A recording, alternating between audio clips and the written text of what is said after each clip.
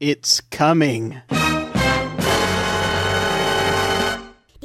Hey folks, I'm making a little entry here to let you know that I have a book coming out, and it has just gone into pre-order. The book is called Abduction Etiquette, and it contains about 50 or so monologues that I wrote to perform at open mic nights, at coffee houses and the like. They're all very short pieces, and I have performed each and every one of them in public. So these all come pre-tested for audience reaction. I am incredibly excited about this. Right now, it's looking as though the publication date is going to be sometime in August, but that may be subject to change depending on the number of pre-orders that we get. Now, the cover price of the book when it is published is going to be $14 plus shipping and handling, but right now there is a pre-order sale going on. Anyone who pre-orders the book right now will be able to get it for $9 plus shipping and handling. Now, here's where I'm going to ask for a little bit of help. If you're interested in ordering the book, by all means, feel free to do so. I'll be more than happy for you to. But if not, if you're not so sure, then that's okay. But I'd appreciate it if you let anybody that you know who you think might be interested know about the book. So if you have any friends who are into acting or comedy, or who like strange poetry, people who are involved in theater, or in university theater departments, actors, acting students, or folks who just like silly character pieces, I would very much appreciate it. Before this book can come out, I've got a target of at least 100 pre-sales that I need to make.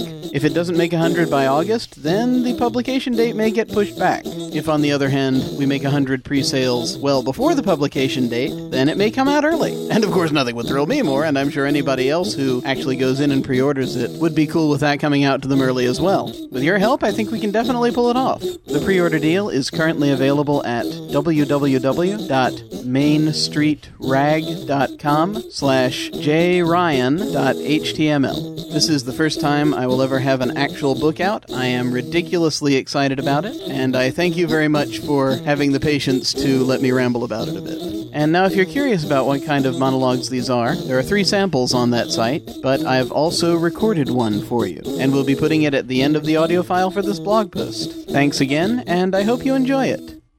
Kingdom of Java. Welcome, friends, to the Holy Caffeinate. I am Archbishop Oral, and I can be your guide to the everlasting Kingdom of Java if you believe in the healing power of caffeine.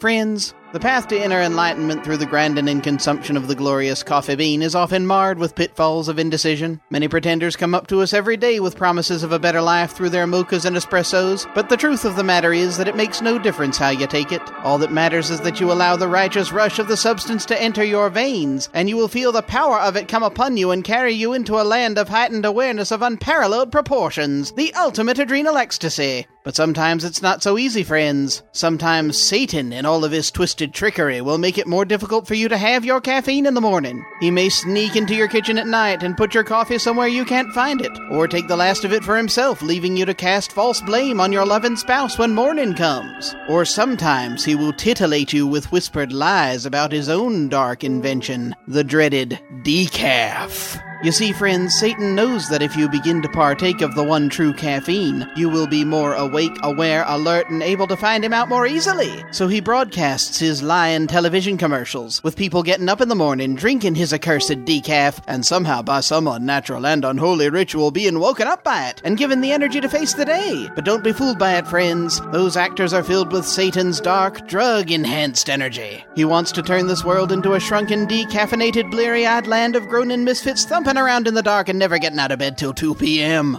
But you can change all that. Satan is like that old, hardened, blackened coffee bean that just won't come out right. But you've got to grab him by his tough shell and grind him up in the Cuisinart of redemption, pour the scalding water of salvation all over him, and strain him through the filter of righteousness. Friends, for a small contribution, we will send you our thanks and prayers, and help you to pick up that old and cracked coffee pot of truth and pour yourself a cup of enlightenment. The number is on your screen. Now let us pause for a moment of prayer, reflection, and an important message from Sanka.